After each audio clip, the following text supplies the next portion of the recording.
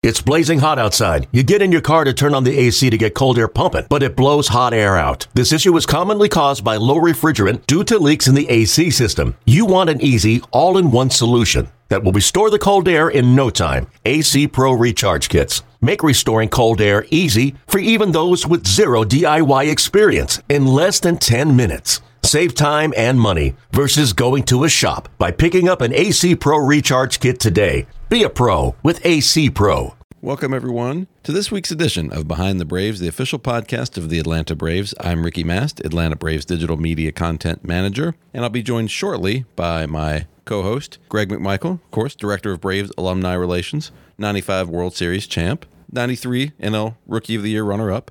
I think I'm obligated to say those things at least once every month on this show, so got to make sure I meet my quota for this month. We've got our old buddy Mark Bowman on with us today, recurring guest. We love having Bo on. He's our buddy, and he does such a great job. Of course, he's been covering the Braves for MLB.com since 2001. Just a really fun discussion with Bo of all things current Braves, all things 2023 Braves, where we're at, and a lot of updates, be it injuries, his analysis of the team and where we're at right now. So really a fun discussion with Bo. So let's get right into it. Here he is, Mark Bowman. Well, welcome back. One of our favorite recurring guests. Here he is, Mark Bowman, ladies and gentlemen. There we go. Yeah. I got to build some more sound effects into this new machine here. Dang, it's louder than Marlins Park or whatever it's called.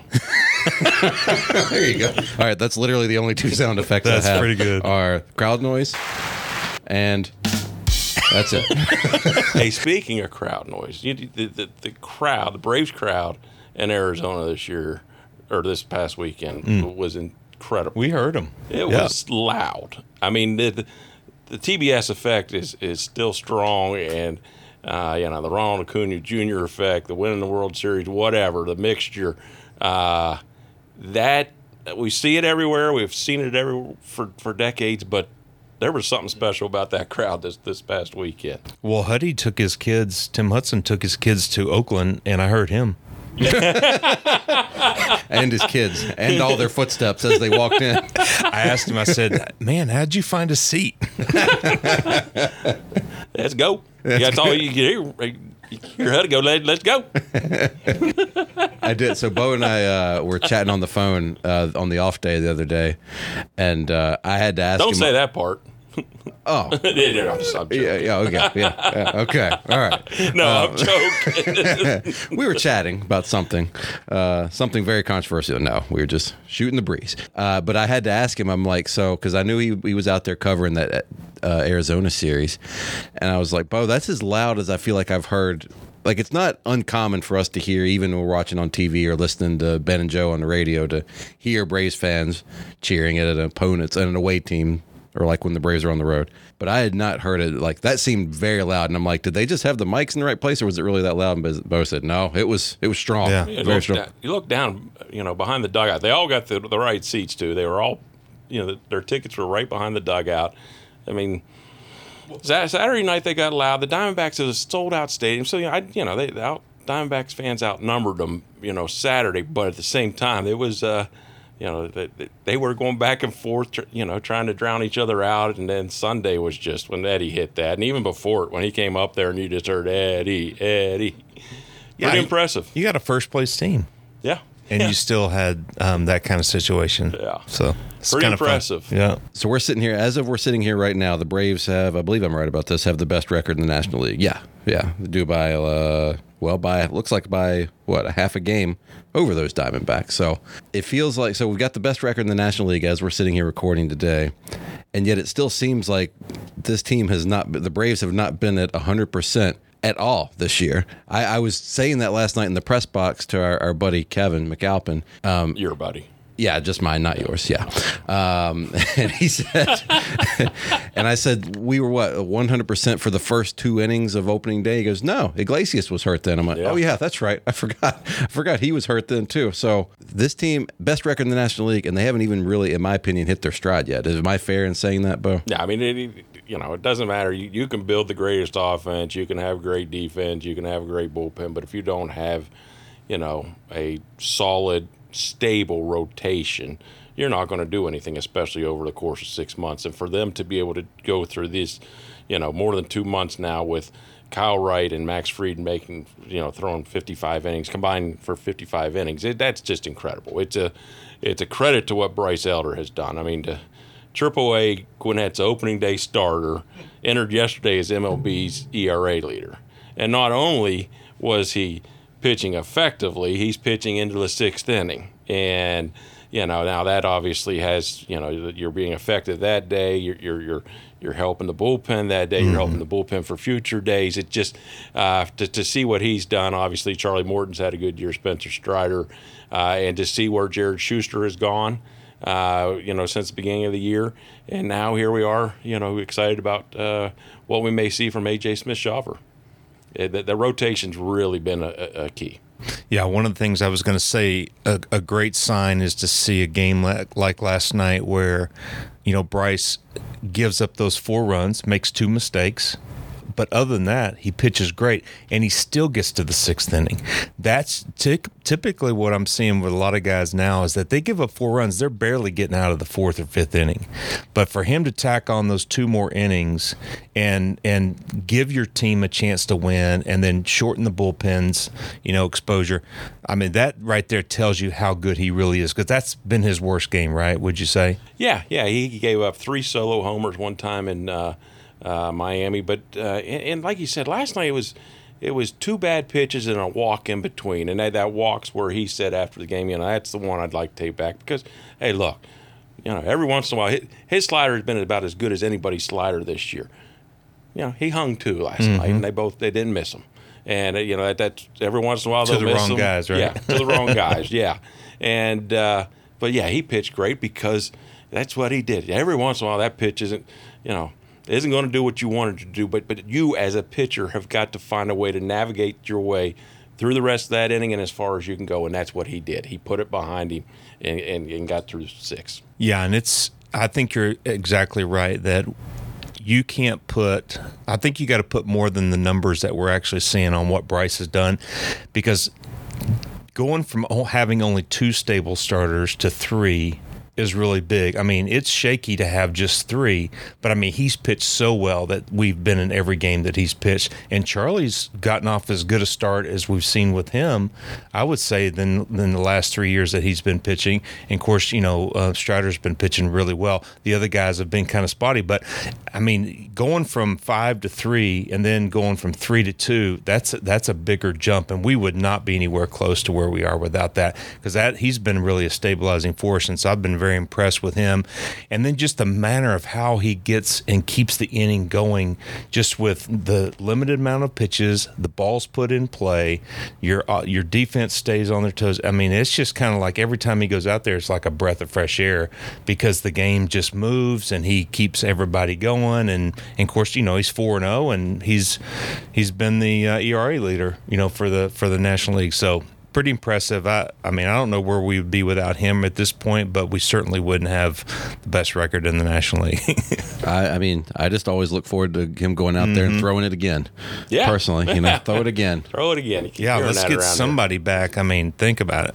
Greg, did you catch all that last night? No. Oh, okay. Oh, yeah. I didn't know what he was talking about. Was there some history there? Or? I don't think so. Did anybody ask him? I think he was Did you ask him after the game? No, he didn't show up from what I remember. I was over there in the Braves clubhouse before when the Mets people said he didn't talk. So that's what I was told. So I don't know if there was anything. We even went back in the press box and we were looking at the feed, like I guess what we would call the high home feed. Yeah. So from behind home plate where you can kind of see everything, just to look and see, was there anything, did it look like? We're all sitting there going, there's no way that Bryce said anything or did anything. He is not like, I mean, our guys, our rotation, there's a pretty, as far as personality wise, they all seem pretty laid back, even keeled for the most part.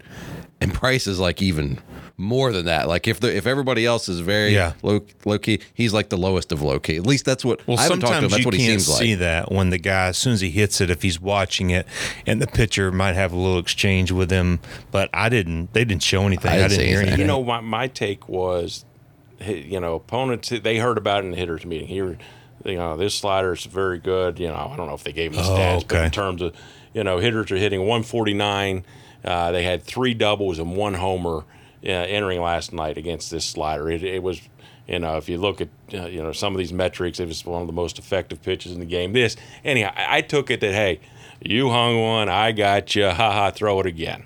That's what I took it as. And like you said, how'd Bryce handle it? We said, did you hear anything? He said, no. I said, well, did it piss you off? Is this PG or PG-13? Oh, that's fine. You can say that here. Yeah, you're fine. Yeah, Big Boy said the S word a couple weeks ago, and nobody's fired me yet, so I think you're fine. Oh, okay. Yeah. All right. Ask him if it irked him, and he said no, and then he said, if I hit one on the concourse, I might holler too, but I've never hit a homer. So he handled it the right way. That's too. right. For being 24, it's pretty good. Yeah. So, and he did it right there in that Texas twang. Just like that. Just pretty good. That's great. Well, that's what he should say. Just let his pitching's been doing the talking, and that's what you want to keep it.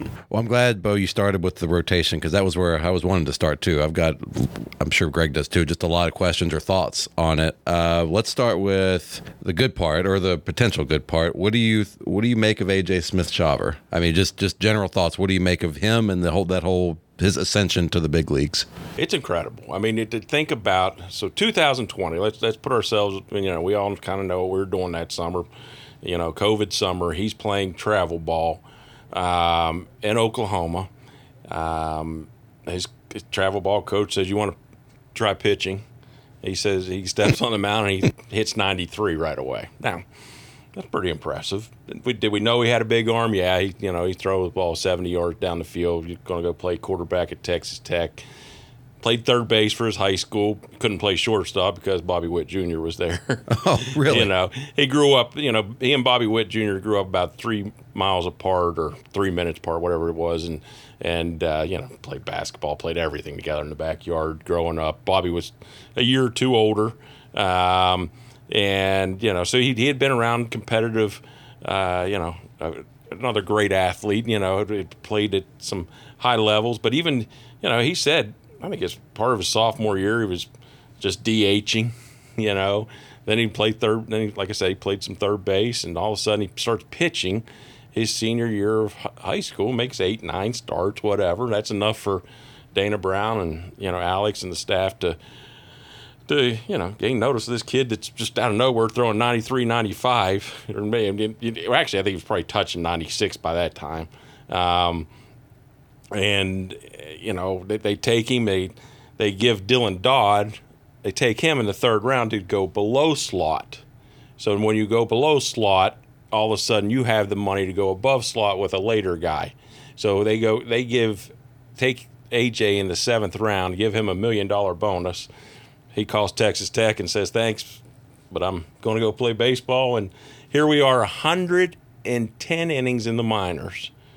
He's in the majors, and now here he's thrown 2 1/3 in the big leagues, and he's going to make his first start here Friday or Saturday. Wait, that doesn't make sense. I was drafted in the 7th round. I got $25,000, and half of that was incentives. What is going on? Wow, that's incredible. Yeah. So what are they saying? What makes him so effective? I mean, I watched him, but it was like his velocity wasn't like over the top like Strider. I mean, I noticed was composure, and I noticed execution. Yeah. For the first time against a really good team, which sometimes it's hard because they don't know you, right? So I didn't see anything like, wow, this guy's incredible. He did this, did that. But I mean, what's kind of the book on him as far as what you're hearing? Yeah, I mean, it's a pretty simple repertoire. It's a fastball, like you said, 95, 96. It's touch 97. I think what makes it maybe effective is that high velocity up in the zone where he's able to pitch up there, where we're taking advantage of a transition for hitters where they went with that uppercut swing, and now all of a sudden pitching up in the zone is effective, just like Strider has done. Like you said, he's not touching 100 like Strider was last year. He's closer to where Strider is this year. He's got a pretty good slider. You'll see. Him throw a curveball in there here and there. That wasn't very effective there Sunday. It was just more of a show me type pitch. But there's something about some of these guys' fastballs. I don't know. It's not that same. We saw it with Kimbrel. We saw it with Strider, where he just that got a little hop just on the got end. a little hop. That's yeah. what Smoltz had. He had a little Yeah. hop, right? Yeah. But I wasn't sure if I noticed he wasn't in the middle of the plate. So he was ahead of the hitters, and he was throwing, multiple pitches for strikes. He was aggressive, and then just looked like he had been there for 10 years. So there's a lot to that, right? Yeah, and I wonder if that's, growing up with, a guy that's, had been around, had a lot of success, even though you hadn't been there, you've been around that kind of, but yeah, talking to him the other day, I think first time I talked to him was 2022 spring training, I guess it would have been. Whatever, 2022 spring training, still a little bit young at that point in time. But then talking to him here when I walked in the clubhouse the other day, just a mature young man who was appreciative of being here and very excited about the opportunity that he took full advantage of on Sunday. It's just it's fun to see kids have that kind of success. And now he's getting his first start. Yeah, and it's with Soroka going down. This is going to help. The rotation not right now, but at the same time, this helps Michael Soroka because I think what we saw was he's just not quite ready. I don't. Look. It's baffling. I see all that movement. I see his stuff, and it's just that. But his execution, the difference between those two pitchers and why one's still up here and one's not is because one executed for 3 innings, and one of them executes 50% of the time. Yeah, is what I see. I mean, his ball's moving, but when it ends up in the middle or it ends up at a little bit of a off the plate for a ball, now it's 2-0. Yeah. I mean, to me, that's the only difference because his stuff's just as good, if not better, because it's the same speed, but it's moving all over the place. Yeah. So, I mean, how you get that execution back, only he can do that. Yeah. He's not ready. How much do you have to toy with that two-seamer? Is that grip? Is that placement on the mound? Or you just have to do all that kind of stuff to figure out where you are? It is feel like, they say about curveballs. When you think about the breaking ball, when you're coming back from Tommy John, the breaking ball is the hardest pitch to come back. I would say the way I threw my changeup, that was very much a feel pitch. The guys that are just behind the fastball and they're just throwing it up in the zone, that's the easiest pitch. Now, it's not easy to have the stuff, right? But the easiest pitch to execute is the ball that's straight and you're behind it. When you're trying to make the ball sink and you're trying to cut it and change speeds and all that, that requires more feel. And, of course, Michael hasn't been around a whole lot, even though he's been pitching in the minor league since last year. It just, I don't know if he's tweaking things. His mechanics don't look a whole lot different to me, but just the fact that he hasn't had a full season yet of pitching, but the stuff is there. It's just execution, and then he'll get it back, hopefully. I mean, I don't know him very well, but you would think that having the success that he had early on with the same stuff, that eventually it would come back. I don't think we're getting rid of him anytime soon, but he doesn't need to be trying to get it back at the big league level. So hopefully he can. I just haven't seen any stretch of him figuring it out at this point. Even we brought him up, it only been, a game and a half and 2 games that he had pitched, and then we're talking months where he hadn't done very well. So he just needs some more time. But the stuff for me is there. It's just that I don't care what your stuff's like. If you can't execute, it doesn't matter. Yeah. So give me guys who can execute with less stuff, and I'm going to win more than guys who have a lot of stuff but can't execute. Yeah. Yeah. One other thing about Smith Shaver too, in that spot, that was not a low leverage spot he was put in there. Well, and it got even higher as he stayed in there. I mean, and a great team. Yeah, I mean, a really scrappy good team. Really good team. Yeah, really good. So, on the road.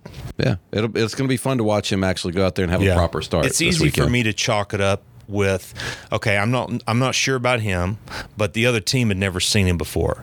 So if you get a guy who's executing and nobody's seen him, I'm going to give the advantage to the guy who's pitching. Now, as he goes, and now he's going to start, right? It's going to have to be, if he can execute, he's going to have some success early on, and then it's going to be about a month before people start to catch on. So it should be fun to watch. It's like Strider, it's a little bit different because he could execute and he had amazing stuff. So that was a totally different dynamic. This guy, we'll have to wait and see, but it's fun to see young guys come in and act like they've been there before, not in a cocky way, but just in a way that you have success. Well, speaking speaking of while we're on the rotation, where are we at with Kyle Wright and Max Fried? I know Max has been, is he long tossing now, or where are we at with those two guys? Yeah. Max is still long tossing. He started throwing May 25th. Here we are, close to 2 weeks later, I guess. And that's fine. I mean, there's no rush here. You basically just have to get to the point where he still feels good when he's throwing. And then he gets on the mound, throw 2-3 mound, bullpen sessions. Go ahead and you throw live BP maybe once or twice. Then all of a sudden you go and make your 2, 3, 4 starts, probably closer to 3 or 4 starts at rehab. And, you're looking there at mid-July. But it's a progression. All signs are the arm feels good. You just want to – there's no need to rush him right now. Take your time. Let him, get back, not only strengthen that, allow the forearm to get better. It's healed. Now you got to, get your legs right, get your shoulder, get your back, all your pitching muscles have to get back in shape too. So take your time there, but the hope is he'll be there around the All-Star break. Kyle Wright, it's a guessing game. It's that the shoulder was bothering him there in January. He got the cortisone shot. That didn't work. Now all of a sudden, they've tried a different kind of injection. Is it tendonitis or what is it? Yeah. Well, they're just calling it inflammation, but I'd say that's closer to probably what it is. There is not a tear. You know what I mean? That's the good thing. It's a strain, or actually that's what they're calling it, a strain. Well, it's like the forearm. I mean, I don't ever remember anybody having a forearm strain. Yeah. Because typically they say that, and then all of a sudden there's Tommy John. But they're not saying that. They're just saying, I mean, I don't know. I just there's a lot of new things now that maybe they're defining them differently, or and it's hard to tell. Of course, throwing a baseball is incredibly difficult, and it's not anything that's easy on the body. So it's hard to really know. But these guys, I know that we take extremely good care of all of them. Yeah. So it's not like anybody's lying to anybody. But it's the fact that there's things that as an outsider, we look and we don't understand. But it's good that they're throwing. But Kyle's not throwing, right? It's just no. Okay. Kyle's not even throwing. He's if you're looking at Bovada or any kind of gambling site, if they wanted to say how many starts he's going to make this year, probably 6.5, probably be a good over under right now. So. I don't think Bovada's doing that right now. That was more like a. Not that you would know. No, it was like it was a Mark Bow. Are you guys allowed? You guys aren't allowed to gamble, are you? No. Are you fall under the Major League Baseball? Oh, yeah. You do? Okay. Yeah. Absolutely nothing on baseball. The Pete Rose rule. Softball, any of that kind of stuff. Oh, you can't do anything. So you're like us. You got to take if you took that. Whatever the test, or did you have to do that one? Yeah, I did that. Yeah, so everybody, we can't even like tiddlywinks or anything. Yeah. No, we can do tiddlywinks. Can we do basketball pools? I don't even think it's any sports. Can we? I don't know. For purposes of anybody listening to the discussion, I forgot to tell you, we're actually recording this in Nevada, so we're on, not in Georgia, where none of this is allowed. What do they call it? The sports desk or the sports book? Sports book. There you go. Yeah. We're not like 680 that they can just record anywhere they want, Harrah's or whatever. Right. Yeah, exactly. All right, moving right along. But what do you make of Michael Harris is obviously having a rough sophomore year overall in totality, but what are you seeing out of him? Or where do you think he's at right now? Saw a lot of good swings this past weekend in Phoenix. Last night was not a great night. Didn't see as many, but at the same time, what was it, Friday or Saturday night? When Corbin Carroll robbed him of a hit out of the center field, that diving catch. The next at bat, I think it was about 105 off the bat right at the third baseman, double play. The next one might have been a line out. And the fourth one, he lined one up the middle for a single. And I said to him after the game, I said, look, if that ball had found a glove, you would have had the right to just take that bat and chuck it out of the stadium.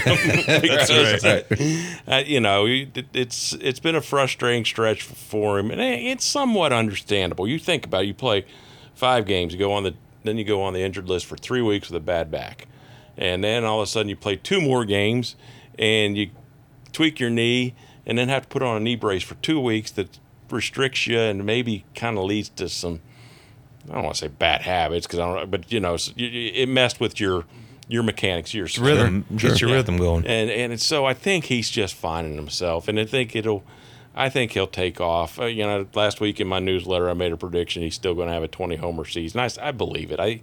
This kid has incredible power. We saw the opposite field homer last homestand.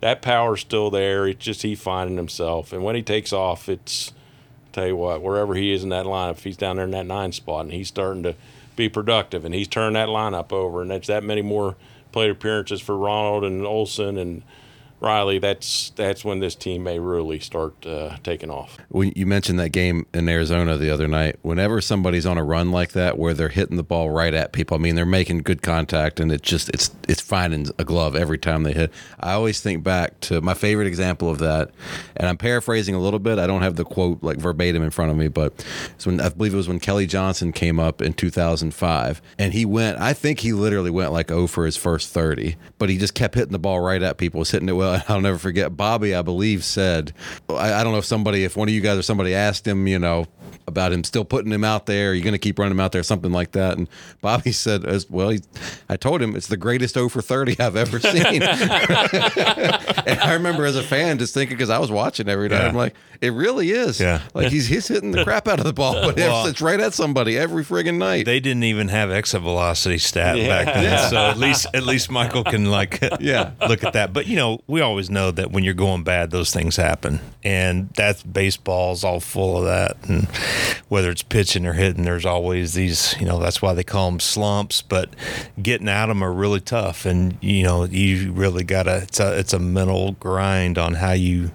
And there's been many guys write about what it takes to get out of a slump, and some of that is I've seen a wide range of theories on that. That's right. Well, I don't even know if you guys saw this, but they were doing this they were talking to Jeter, and they were interviewing him on a show, and he said Jeter was 0 for 22. Did you hear this? I don't know. And so he's walking in the locker room, then it's like he's over 25 and 27, whatever. And one of his guys next to him had a gold thong sitting up, and he looked at it and he goes, what? He goes, 0 for 25, and he goes, put this on, you'll get a hit.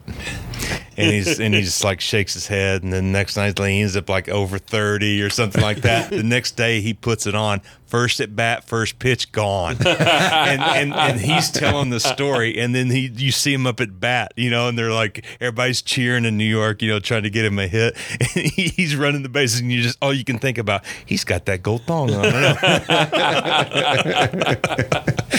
So it was just funny. He was just talking about how we get into these mental things where you hit the ball hard, you think, oh, that's got to get a hit, and now then it's just like this, when am I ever going to get out of it? And we used to see the guys who would just hit those little broken bat Texas leader bloops, and next thing you know, it's bam, bam, bam, and then they're out of it. They need a couple breaks like that. Yeah, like the Kelly Johnson, I don't remember the exact number. I'm thinking it was like 1 for 32 with an infield, that one hit being an infield single. Okay. Yeah, there you go. And so he did that, and the next week he was the NL Player of the Week. Oh, really? Okay. Yeah. After that infield single? Yeah. Well, yeah. It was just one of these, went to Texas or somewhere where we went, and he took off, and yeah. You never know when it's going to happen. Yeah. Yeah. Baseball's funny like that. You see his abilities, right? You see how he's swinging the bat, but you just don't know what's going on between the ears, and that's the hard part. Yeah, and that's the one thing I'll say with Michael.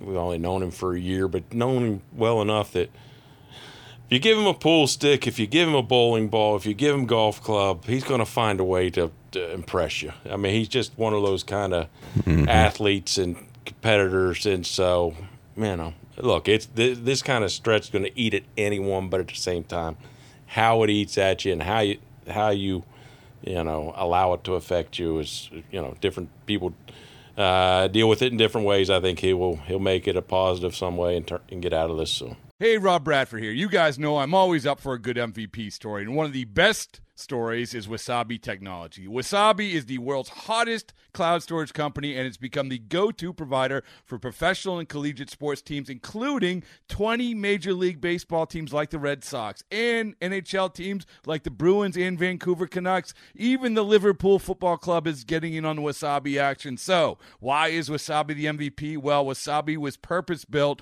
to free businesses from skyrocketing storage costs and unpredictable transaction fees that the Amazons of the world are charging. In fact, Wasabi is up to 80% less than those hyperscalers and doesn't charge a cent for businesses to access their data. From Wasabi's AI-enabled intelligent media storage, Wasabi Air, to the industry's only cloud storage service with triple protection against cyber criminals, data deletion, and ransomware, Wasabi's taken the lead in driving innovation in data storage and helping sports teams to unleash the power of their data. Wasabi, another Boston-based championship team. This episode is brought to you by Progressive Insurance. Whether you love true crime or comedy, celebrity interviews or news, you call the shots on what's in your podcast queue. And guess what? Now you can call them on your auto insurance too with the Name Your Price tool from Progressive. It works just the way it sounds. You tell Progressive how much you want to pay for car insurance, and they'll show you coverage options that fit your budget. Get your quote today at Progressive.com to join the over 28 million drivers who trust Progressive. Progressive Casualty Insurance Company and Affiliates. Price and coverage match limited by state law. What do you make of Marcell Ozuna's resurgence, Bo? I mean, the first month of the season, he looked completely lost. I mean, just completely. And then he was on the verge there for a while of he'd put himself in Player of the Month contention in May. Well, I'd say this. I didn't see this coming because April didn't look like he saw anything coming. I know Bo well enough that I try. Most of the time, I know when he's setting up for a one-liner. He got me on that one. I thought he was just being dead serious, but he got me. Good one. Now, wait a minute. I messed up. Hang on. There we go. Okay. I got to be quicker on the buttons. There you go. Big credit to Marcell. I mean, look, I wrote it. I wrote that, hey, look, his numbers are exactly what Eddie Rosario's were when he did eye surgery last year.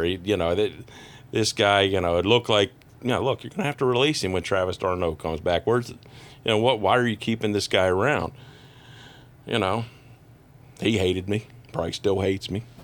I would. I write that kind of stuff. That doesn't matter. That's neither here nor there. But at the same time, I'm very impressed by what he's done. Because he wasn't just here, not reading what I wrote. He heard the boos. He heard, there's a lot of weight on your shoulders at that point in time. And, for him to, turn things around in May and have I think right now he's got, since May 1st, it's like a 1.008 OPS. That's probably like sixth best in the majors during that stretch. 9+ homers. This is not a fluke, though. This is a product of great plate discipline. I mean, he's not chasing pitches. He's walking. And all this, when you're not chasing pitches and you're walking, all of a sudden you're forcing pitchers to come to you. When they throw him, good pitches, he's not missing.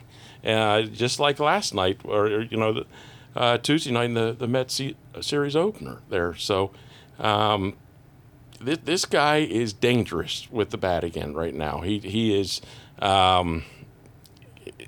He says he's not quite to where he was in 2020, but he's certainly getting close to that, and that's once again just another.